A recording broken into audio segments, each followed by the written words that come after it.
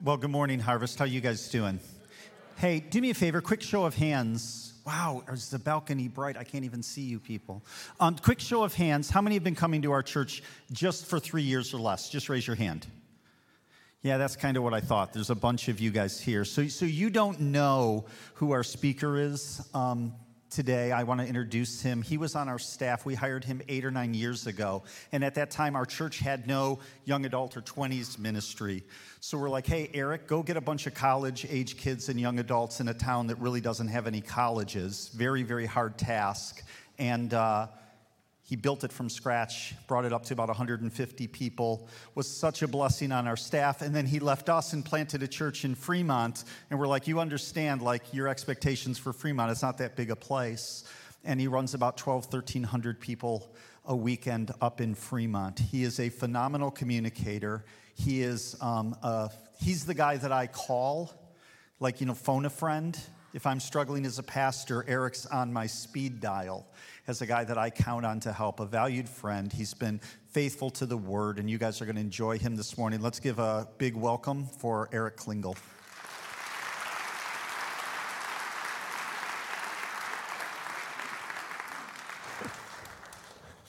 So if you're glad you came to church today, would you say amen? What a great, great worship service. I cannot believe your sound system. Can I tell you I'm a little jealous? I'm pastor jealous. You guys have a great sound system. It's so nice. So Cal and I are swapping pulpits today. We met a few months ago, and we're like, hey, let's swap pulpits. So he's preaching for me right now, and just a few minutes ago, he was given this sweet gift basket from our church full of homemade items only. And so these are like small businesses and barns that are making products, and there's honey in there and hot sauce and CBD rub and some illegal things.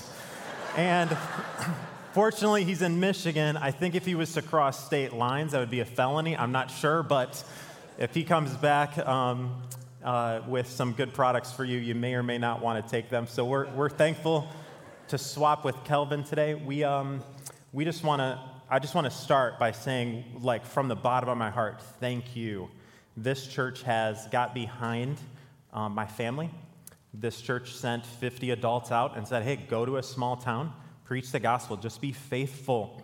You guys paid for my salary. My wife was very thankful for that, by the way, for a whole year while we planted a church. And this church has been just really, really generous to us. People are getting saved and baptized.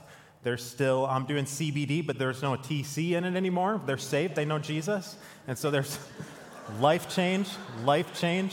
And so we just want to thank you for investing in the work up there. I think you would say this. Many of you have gone to visit one Sunday, and many of our people have gone to visit here. It's like home when I go to church. Why? Because we preach from the same book, amen? It's the same book. We worship the same Jesus. It's really clear. We have the same DNA in our blood, and we're just so, so thankful for you. My kids and I walked around the building last night, and they just have fond memories of their time in Spring Lake. And so I want to say thank you. And then those of you that just raised your hand a minute ago, some of you are newer to the church, like as in the last year. A couple of weeks back, on Monday, about 6 churches gathered in Indiana, and we were just praying about church planning and future work. And Dave and Cal and I and 4 other ministries, and we sat around and we all said the same thing. It just feels like 100 people landed in our church. It just feels like the Lord is bringing the lost to hear the good news of the gospel. I think in this season, there's people with just like common sense that are like, the world does not have what I long for. And so even if they don't know Jesus yet, they're searching. And so this is a church that's been a landing pad, and the Lord is adding to the church. He's just sending people to you. And so if you're newer to this church, if you're saved or not, can I tell you, you're in a good church. You're in a good church. If I wasn't a pastor in Fremont, I would be here. This is the place. This is a place where God moves. I over on this side, I sat before I was on staff, and I'm like, I think I'm a Pharisee. Cal or Dave were preaching on Pharisees, and I'm like, I think I'm a Pharisee. Right in the balcony, right there, I raised my hand to the Lord for the first time in worship. I surrendered something that I was holding on to. I remember a young man right here giving his life to Christ, right here. I think a woman had a demon cast out of her, right here. I've been here. And I've seen some powerful things happening in this room. There are lame churches, there are woke churches, there are good churches. You're in a good church. You're in a really good one. And I mean that from the bottom of my heart. There's a lot of churches closing around the country today, And there's a lot of churches that are simply preaching the Bible and trying to help people, and you're in that kind of a place. So if you're church shopping, stop shopping. Get plugged in. This is a place where you can grow. I've talked a lot. You guys ready for the Bible? Oh, wait, I got to show some pictures. First of all, this picture right here. My wife's like, you better show the family, so I'm showing the family. Okay, this is me and my kids 5 years ago loading a trailer of supplies to go plant a church. Now, this is a year ago, so this is 4 years later. Look at the kids in this picture here. It's called Venison Fed.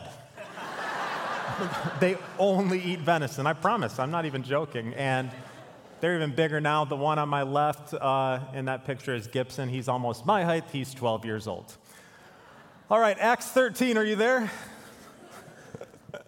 Some of you wives are like, my husband should stop hunting. No, it's really good for you. It's great for you. Acts 13, if you have your Bible, you can turn there. And if you don't have a Bible, just raise your hand. We'll get one to you so you can follow along. Acts 13. I talked to Brian Schmutz about a week ago, and I said, hey, there's 2 or 3 passages I'm interested in preaching. Could you give me some advice?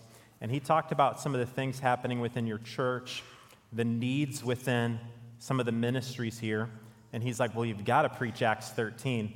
And so Acts 13 is where we're going to go today. I think I took a left-hand turn, and I do believe this is a passage that your church needs. I believe it's a passage my church needs. I may preach this Sunday at my church. So we're going to look at a passage here. First of all, I want to set it up. If you know your Bible, you know there's a man, his name is Saul, and he's persecuting the church. He's breathing threats against the church. But one day, God met him on the road. What road was that? The Damascus road. And he said, hey, why are you persecuting me? And he's like, I'm not persecuting you. And Jesus goes, yes, you are. When you persecute my people, you're harming me. And so he smacks him with blindness. And then he surrenders to the Lord. He is saved. His eyes are opened, and he's baptized. That's a great order, by the way. Some of you get that order out of place. I'm just saying. Saved, eyes are open, baptized. So he gets saved, he's baptized. And then what we find is Acts 13, which is really the very beginning and the start of his ministry. You could call it a new chapter. And so for you today, I want to press into those of you, half of you, hundreds of you, that may be entering a new chapter and you don't even know it. Acts 13, it says this.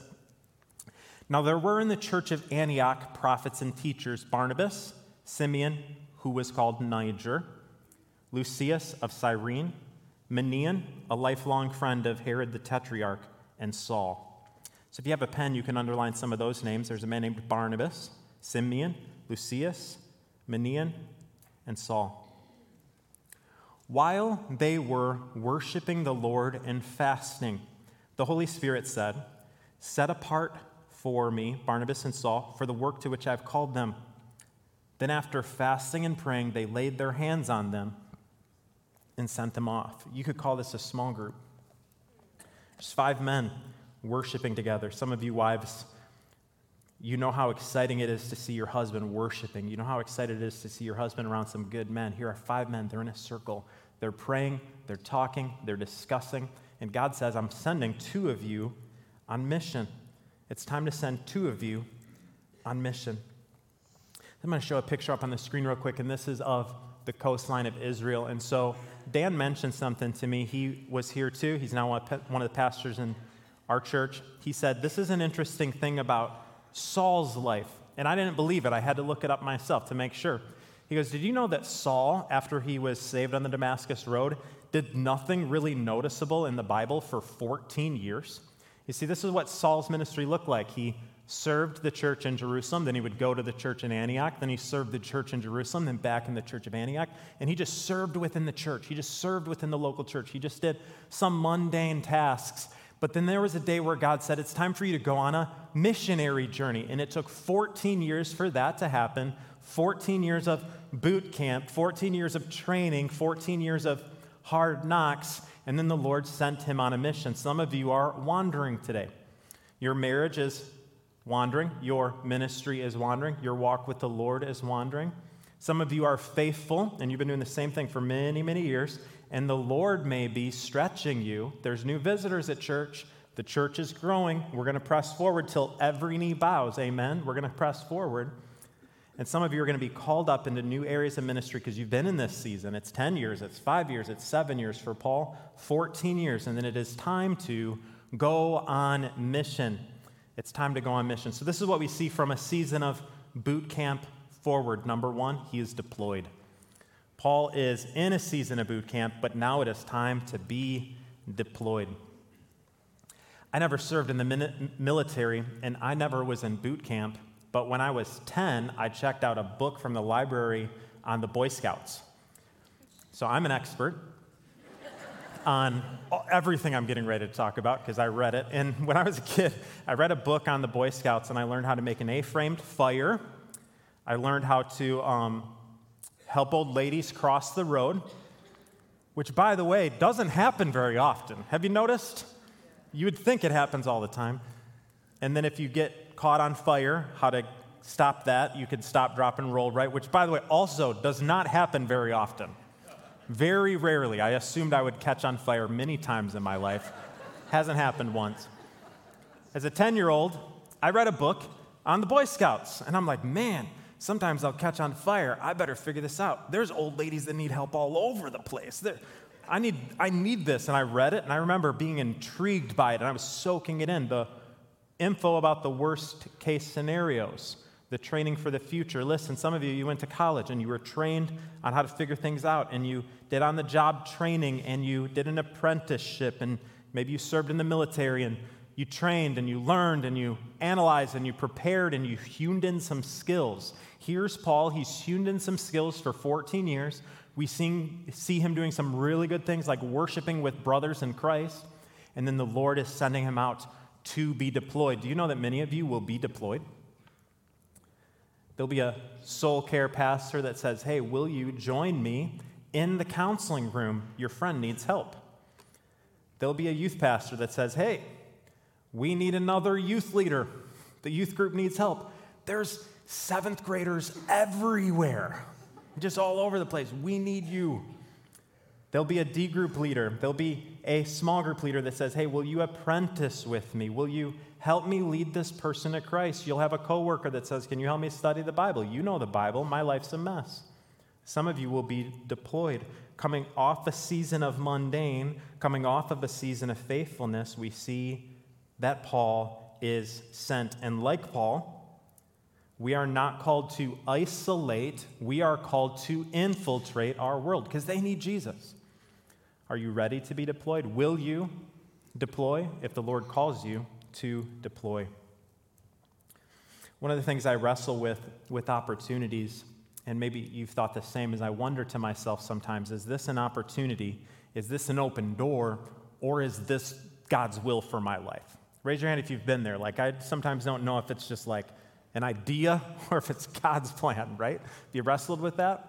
What I want to do is share with you 3 things that we see from this text today, 3 things that will help you decipher, is this an open door or is this God kicking the door open for me? Here's a good question. Number 1, have I spent time praying and fasting about this? Have I spent time praying and fasting about this? This is what's awesome about this group of men. They're praying and fasting. I know this sounds simple, but that's a really big deal. You see, some of you men, you're like, should I merge the company? Should I hire this employee? Should I marry this woman? Should we send kids to this school or homeschool? And you're wrestling through things. Here's a great idea. Pray about it. Pray about it. Step 1, here are some men, they're praying and fasting. They're in a place of dependence upon God. God, I don't know what to do. Will you lead us? Here's a second question you can ask. Is this an opportunity or is this God's will? Number 2, what does God's word say? Paul had to go because God said to go. Now, God audibly does not speak to us on the same level usually like he would have in the New Testament. And so instead what he's given to us is a book of his words for us to guide us and lead us. And so sometimes this is what it looks like for me.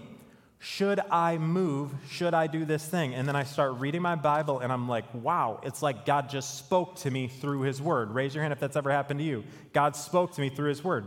That's supernatural. That's from the Lord. Wow. What does God's word say about this? Should I do this or not? Because here's the truth. Sometimes God's word says to not do things. You can go to Meijer today and pull up into the parking lot and go, man, look at that truck. I like that truck. And the guy left it running and he walked into the store. Wow. 2 open doors in a row. And then you turn the key to your car, and then it doesn't start. The Lord has provided an F-150 for my life. Wow, thank you, Jesus. All of you know that's just because the door swung open doesn't mean you should do that. Why? Because the Bible says don't steal someone's F-150. It's in there somewhere. I've read it before. Wow, man, this person paid me $5,000. Now it's cash, it's kind of under the table, and I don't know if I should claim it on my taxes, but I'm on Facebook Marketplace. What do you know? This boat is $5,000. Wow, what an opportunity. Well, what does the Bible say about that? Should you pay your taxes? Man, my marriage is kind of tanking. My wife just doesn't seem to have any affections for me anymore. But this woman, she's showing affection towards me. My husband, he's a deadbeat. He doesn't even care about my feelings. Oh, my old boyfriend, he DM'd me. He cares about my feelings. Maybe this is an opportunity. Maybe I should walk through this door. But what does the Bible say? What does the Bible say? What does God's word say? Number 3, not just an opportunity, is this God's plan? Number 3, what do my brothers and sisters say? What do my brothers and sisters say? Here's what's awesome about the verse we just read, verse 1. You have Barnabas. Who's Barnabas? Well, chapters before, he donated acres to the church. He donated land so they could sell it to have money. So he's a wealthy man that gave up hunting property for the Lord. Then you've got Simeon, who's called what? Niger. Many people believe this is the Simeon that carried the cross of Jesus Christ. He's an African man. So you have a wealthy man, and you have a brown-skinned man, and then you got Lucius and Manaen, who's a lifelong friend of Herod the Tetrarch. So he is a high school friend. He's a servant that became an ally of the very man that beheaded John the Baptist. So he's had some dark past. And then you got Saul. This is an eclectic circle of men in his community. Hey, some of you lean away from community because everyone's not like you. Well, I'm 27, and my wife's 27. And we have 2 kids, and they're 3 and they're 4. And you put me in a small group, and they have middle schoolers. That doesn't fit our style. And they're old. That couple's 42. And so can you get me in a group with people that are 27 or 28 or 26 will work? Hey, do you lean into relationships with men that are older than you? Women that are older than you? Men and women that are younger than you? Older in the faith than you? Younger in the faith than you? You see, here's the truth. Sometimes we just want head bobbers in our life.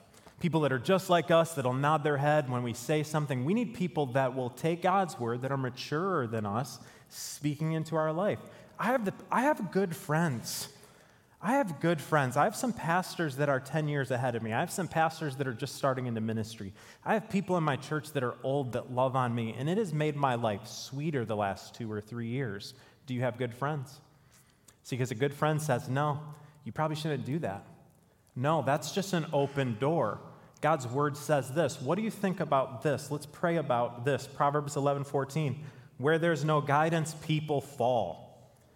Proverbs 13:20, whoever walks with the wise will become wise. But you want to be a fool? Then hang out with fools. Not head bobbers. Not head bobbers. We need people that'll align us. We got to go, because if I don't preach faster, I won't have time to use the bathroom. Verse 4. It's a real thing. Verse 4.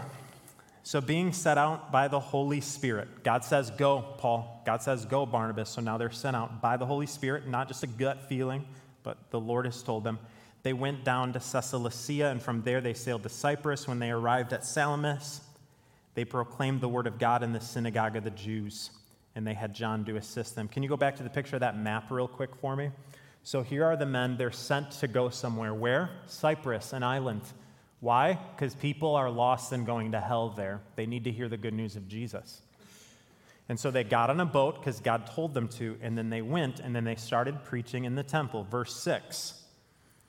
When they had gone through the whole island as far as Paphos, they came upon a certain magician, a Jewish false prophet named Bar Jesus. Will you circle that name? That means the son of Jesus. Verse 7.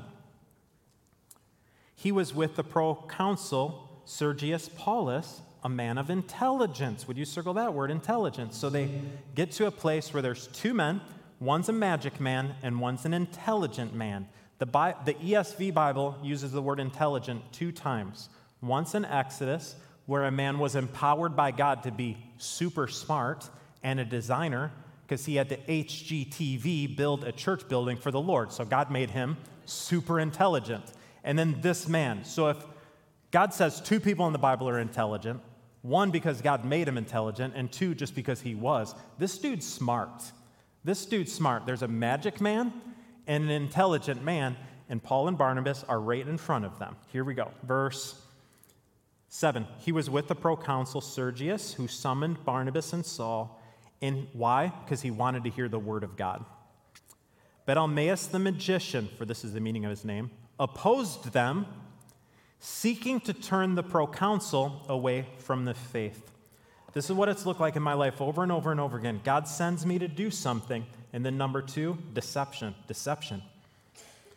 There's a magic man going, don't listen to these gospel preachers. Don't listen to the things that they have to say. Hey, what does your church background look like? Some of you, if you're honest, you would say you came from a cult. Or you came from a situation that was toxic. Like you were in the church, but it was all full of hypocrites. Maybe you would say you were a hypocrite. Do you come from a background of deception? Has that derailed you? And I've met the husband and the wife who would say their spouse deceived them their whole life. This is what it looks like. New ministry. All right, now it's time for deception. This is when it gets hard. But God's mission's always hard. And we're called to not isolate, but infiltrate the world. And so here's what we see in the Bible. This is what we see in America today. Deceivers. Deception. And so if you're newer in your faith, if you've just given your life to Jesus, if you're one of the dozens that got baptized, praise God. Praise the Lord. There's baby Christians in this church. If you're some of those that got baptized, be careful. YouTube wants to deceive you. TikTok wants to deceive you. Some Christian at your work may deceive you. Maybe even within your good church, there is someone here to deceive you. Don't forget, Jesus had 12 disciples. One of them was Judas. Someone wearing a vertical shirt may deceive you. Careful, careful. New days, new chapters. After the deployment, we're immediately confronted with a deceiver. Okay, let's press on. It gets way worse, by the way. Here we go, verse 9. But Saul, who was also called Paul, was filled with the Holy Spirit. And so he looked intently at that magic man and said, "You son of the devil, you enemy of all righteousness, you are full of all deceit and villainy. Will you not stop making crooked the straight paths of the Lord?" The gospel is this clear, and you're trying to jack it up. The gospel is this straight, and you're trying to make it crooked. And now, behold, the hand of the Lord's on you. You will be blind and unable to see the sun for a time. And immediately mist and darkness fell upon him, and he went away seeking people to lead him by the hand. Saul had been blind. Now he can make people blind. How awesome is that? Here's a man trying to trip up someone who's hungry for the gospel, and he goes, it's time for you to be blind. Number 3, this is what we see on the mission. A deployment, deception. Number 3, demons. Demons. We live in a world of demonic warfare. Do you see it? It's in our world. 1 Peter 5:8 says this, "Be sober-minded, be watchful, because the devil prowls like a roaring lion seeking someone to devour," especially if you're a newer believer. Be careful. Are you a weaker, immature believer? Have you been stagnant for a decade? Be careful. Satan wants to devour you. Resist him, firm in your faith. Know this, that kind of suffering is being experienced by your brotherhood throughout the world, around the whole world. The brothers and sisters in Indiana can say it. Your brothers and sisters in Fremont can say it. Those in Traverse City can say it. Redemption Church in Granville can say it. The churches around the globe are experiencing it, this demonic, this spiritual warfare. We're seeing these satanic things happening in the world right now. I mean, what Hamas is doing is of the vilest wickedness. The war, and I get we can't play referees around all of it. It is evil. It is demonic. The Bible says it will be existing around the world. And so what are we to do? Open our eyes. Be watchful. And verse 10 says, after you've suffered a little while, the God of all grace, who has called you to his eternal glory, will restore, will confirm, he will strengthen and establish you. You see, here's where we land sometimes with spiritual things, demonic things. We land in one of two extremes, where we isolate from it and ignore it, or we are way too hyper-spiritual about it. I mean, we pretend it never happens, or we just think that that's of the Bible times and we won't experience it in our time, and we'll just call it some other mental disorder and not call it what it really is. Or we call everything demonic. Like a kid's rolling around on the floor at the store, and we're like, son of the devil. You're a homeschool mama, you got kids, son of the devil, daughter of the devil, son of the devil. And everything is demonic, and you look at everything and you're like, that troll doll's demonic, and Paw Patrol's demonic. It's Paw Patrol, for crying out loud. Like, we can be hyper-spiritual, and everything's demons, and everything's demonic, and we can be too extreme, but we can also be this extreme, and this is where we tend to land. Most of us tend to land here, where we just kind of believe it's not for our time. No, there are demonic forces. We are to be ready for it. We've experienced at our church in the last 2 weeks. We had baptisms 2 weeks ago. And there's a woman that came up and she's like, I just cannot be baptized. I am covered with darkness. And so we were praying with her and she was just weeping and she did not want attention. She's quietly sitting with 3 women and they're just praying that the darkness would be removed so she can get baptized. And she was baptized. It was awesome. She gave her life to Christ. I've seen it in this room.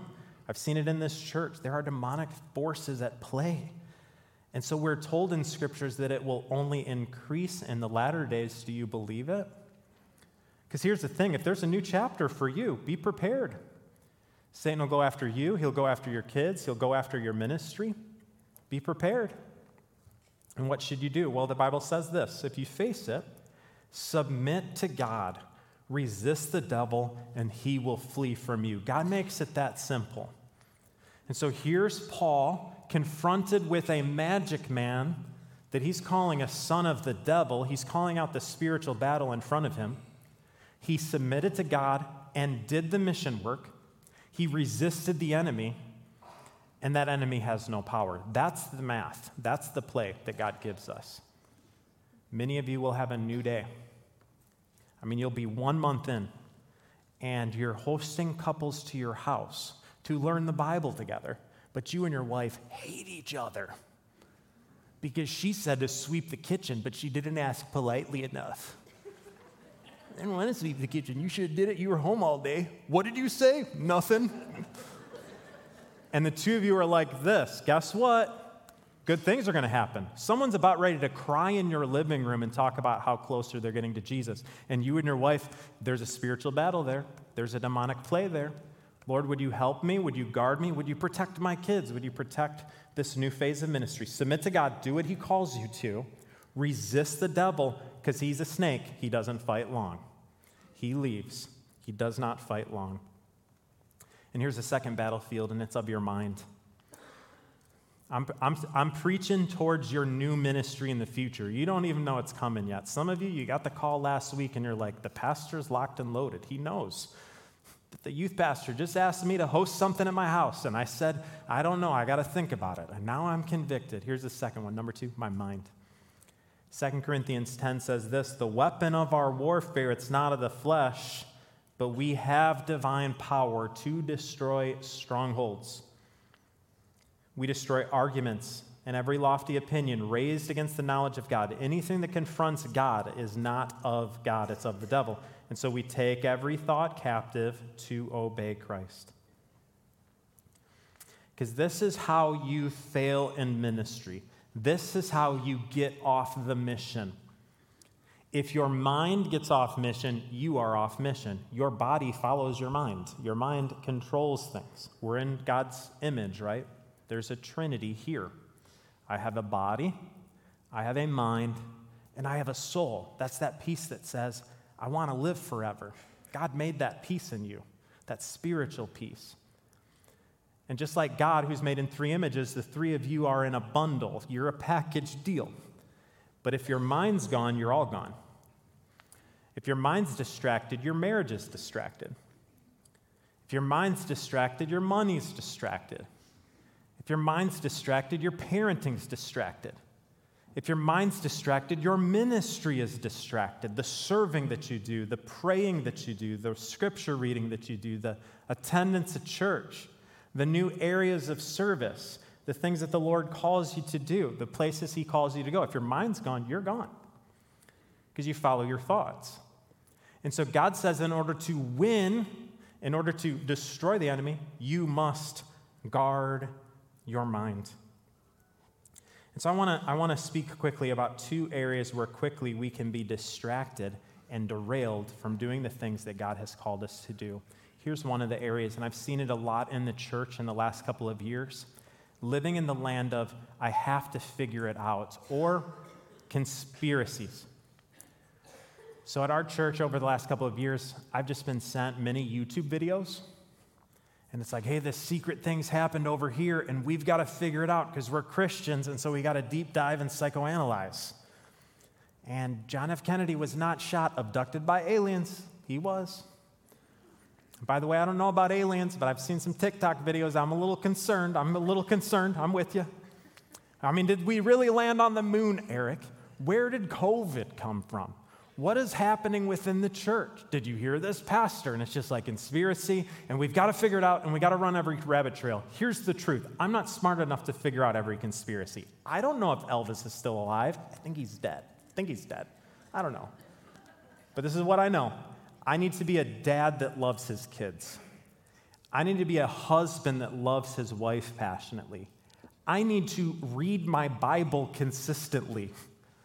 And I need to love on people like Jesus loved on people. That's all I got. And I can't figure out every conspiracy and deep dive. And some of you can get tripped up. God wants you to do something, but you live in the land of 17 YouTube videos. And you just keep looking at them and you're watching them and you're trying to decipher and you're trying to figure things out and you think some churches are bad and some churches are good and you're just like playing all the math in your head. There's no yarn long enough to help you connect all the dots in your living room. It's not going to happen. And if the enemy distracts you and derails you and gets you fearful, then you will be fearful. You will be derailed. Here's another area where we can be distracted, not only with trying to figure it all out, but trying to justify it all out. I mean, our world is full of problems. Something that we're seeing with young people in America right now is this passion and this desire that they have to justify the wrong, to make some wrong things right. There will always be some murder to study. There will always be some evil. There will always be some country not doing things right. There will always be some marriage that spirals out of your control. There will always be a brother and sister in Christ that said they love Jesus, but then they run away from Jesus. And if you're consumed by the weight of that, you won't move forward in ministry. There are things beyond our control. We can't control it all. We can't carry it all. We can't decipher it all. And Satan says, live in the land of defeat, live in the land of conspiracy, live in the land of trying to figure out everything, live in the land of holding the salvation of your kids. You carry all the weight. And if they don't get saved, it's on you. Live defeated, live discouraged. That's what Satan wants from you. God says, guard your mind. Guard your mind. Just do the things I've called you to do. Submit to me. Resist the devil. Eventually, he flees. Philippians 4 is on the screen, and it says this. Finally, brethren, whatever is true, whatever is honorable, whatever is just, whatever is pure, what is lovely, what is commendable, if there is anything excellent, if there is anything worthy of praise, think about these things. Here's a magic man. Here's a man that's hungry for the gospel. He's intelligent. He's trying to figure things out. And there's a magic man, and this guy's got tricks up his sleeves and all kinds of quirky things to say. And Paul says, that's demonic. Get behind us. You are blind. We live in the land of magic tricks and things to decipher and celebrities to listen to and all these videos and things to soak in. God says, think about what is good. Control your mind. Eric, the mission is hard. The mission's not easy. What do you mean I might be confronted with demons and distractions and all of that? Well, we're not called to get engaged in a war that's simple. We're called to engage in a war that's hard. And there's a reason why we're warned of all these things, because there's fruit. There's fruit.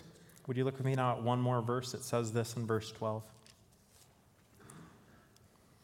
So the magic man is blind. Paul's been sent to an island. He has to preach the gospel. Why? Because of verse 12. Look at it. Then the proconsul believed when he saw what had occurred, for he was astonished at the teachings of the Lord. He believed, and he was astonished at the teachings of the Lord. The gospel of Jesus Christ is this. Jesus Christ, he loved the world so much that he came to this island called Earth, and he pushed through the fog. He pushed through the demonic warfare. He pushed through the deceivers. He pushed through religion over relationship. Why? Because you were worth it.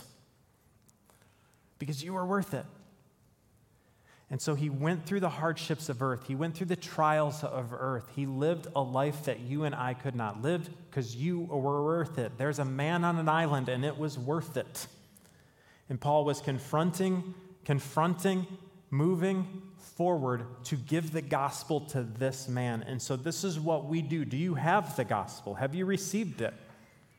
Some of you are intelligent and you're apologetical, and before you came to Christ, you read it all and you deciphered it all. And then you looked at the websites and then you clicked all the things and you're like, but is it true and is it not true? And you were just like trying to figure it all out. The Lord loves you too. You're intelligent. The Lord loves you. He pressed forward for you to be saved. And so what we have, if we have this gospel, is we push through the mud, we push through the fog, we push through the hard days. We're not shaken by demonic things. We're in a weird way kind of emboldened by it because this book's actually true. It's not a bunch of Sunday school stories. I mean, I'm seeing it unfold in 2023. And we push through. Why? Because there's more lost people. There's more lost people. More people need Jesus. Here's the big idea today. I'm worth it to the Lord, so the lost must be worth it to me. You were worth it to the Lord. I was worth it to the Lord. There was a small handful of people that started a church, and they had no idea that there would be an Eric and a Jenny Klingel landing there. And our marriage was terrible, and my walk with the Lord was not what it should be. And I landed in a church on the highway at International Aid, and we started to worship. We worshiped 7-8 weeks in a row. And the Lord revived me. Why? Because some men and women raised some money. They prayed over chairs that I would sit in. And they prayed that God would move in the lives of lost people and that dead saints would be awakened. There were men and women that gathered. They swept the floor. They painted the walls. They prayed. They printed the materials. They made the outlines. They greeted at the doors. They did all those things because they loved me, because they loved my family. And I'm greatly benefited because of that. Some of you could say the same thing. Someone loved me.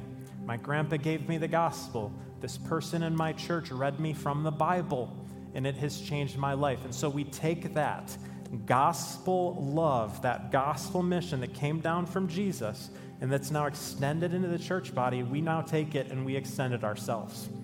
Because there's more people that need Jesus, and until every knee bows, we have a mission. We move forward. And this is our heritage. Our church name is Harvest. Why? Because the fields are white and ready for harvest. There's lost people all over the place that are wandering. They have enough common sense to say the sex gods aren't working for me anymore. I need something else. And so because they are tender and they're ready and they're longing for hope, we go. We go when God says go. Would you pray with me? God, I want to thank you for the legacy of this church. I walk in and I almost just want to weep because I know what you've done in my life. I know what you've done in my friend's life. I know what you've done in my family's life. I know my children that were saved in this place. And God, I'm just so thankful for the ministry of this church. God, you called some men and women to go. They responded. Praise the Lord for that. God, I believe you will call more in this room. Some to church plant one day, some to lead new ministry one day, some to study the Bible so they're equipped for the apologist at their work, some to work on their marriage for the first time, some to fight for purity, some to fight for unity, some to raise kids to glorify Jesus. God, you're going to call us. God, would you help us to be prepared? Not easily derailed because of one hard day and two hard conversations and one Christian that disappointed us. God, would you help us to guard our minds, to be resilient? There are more lost that need Jesus till every knee bows. Would you send us, God? To every corner of this community, we want to see reviving in this state. The pastors have prayed. We are longing for the day where more people come to Christ. God, would you help us? And God, if you call us, would you give us the courage to go? All of this, God, we do not in our efforts, but because Jesus has gone before us. He already walked the course. He's already walked the path. So, God, we follow in his steps. We thank you for his sacrifice. God, would you help us to sacrifice too?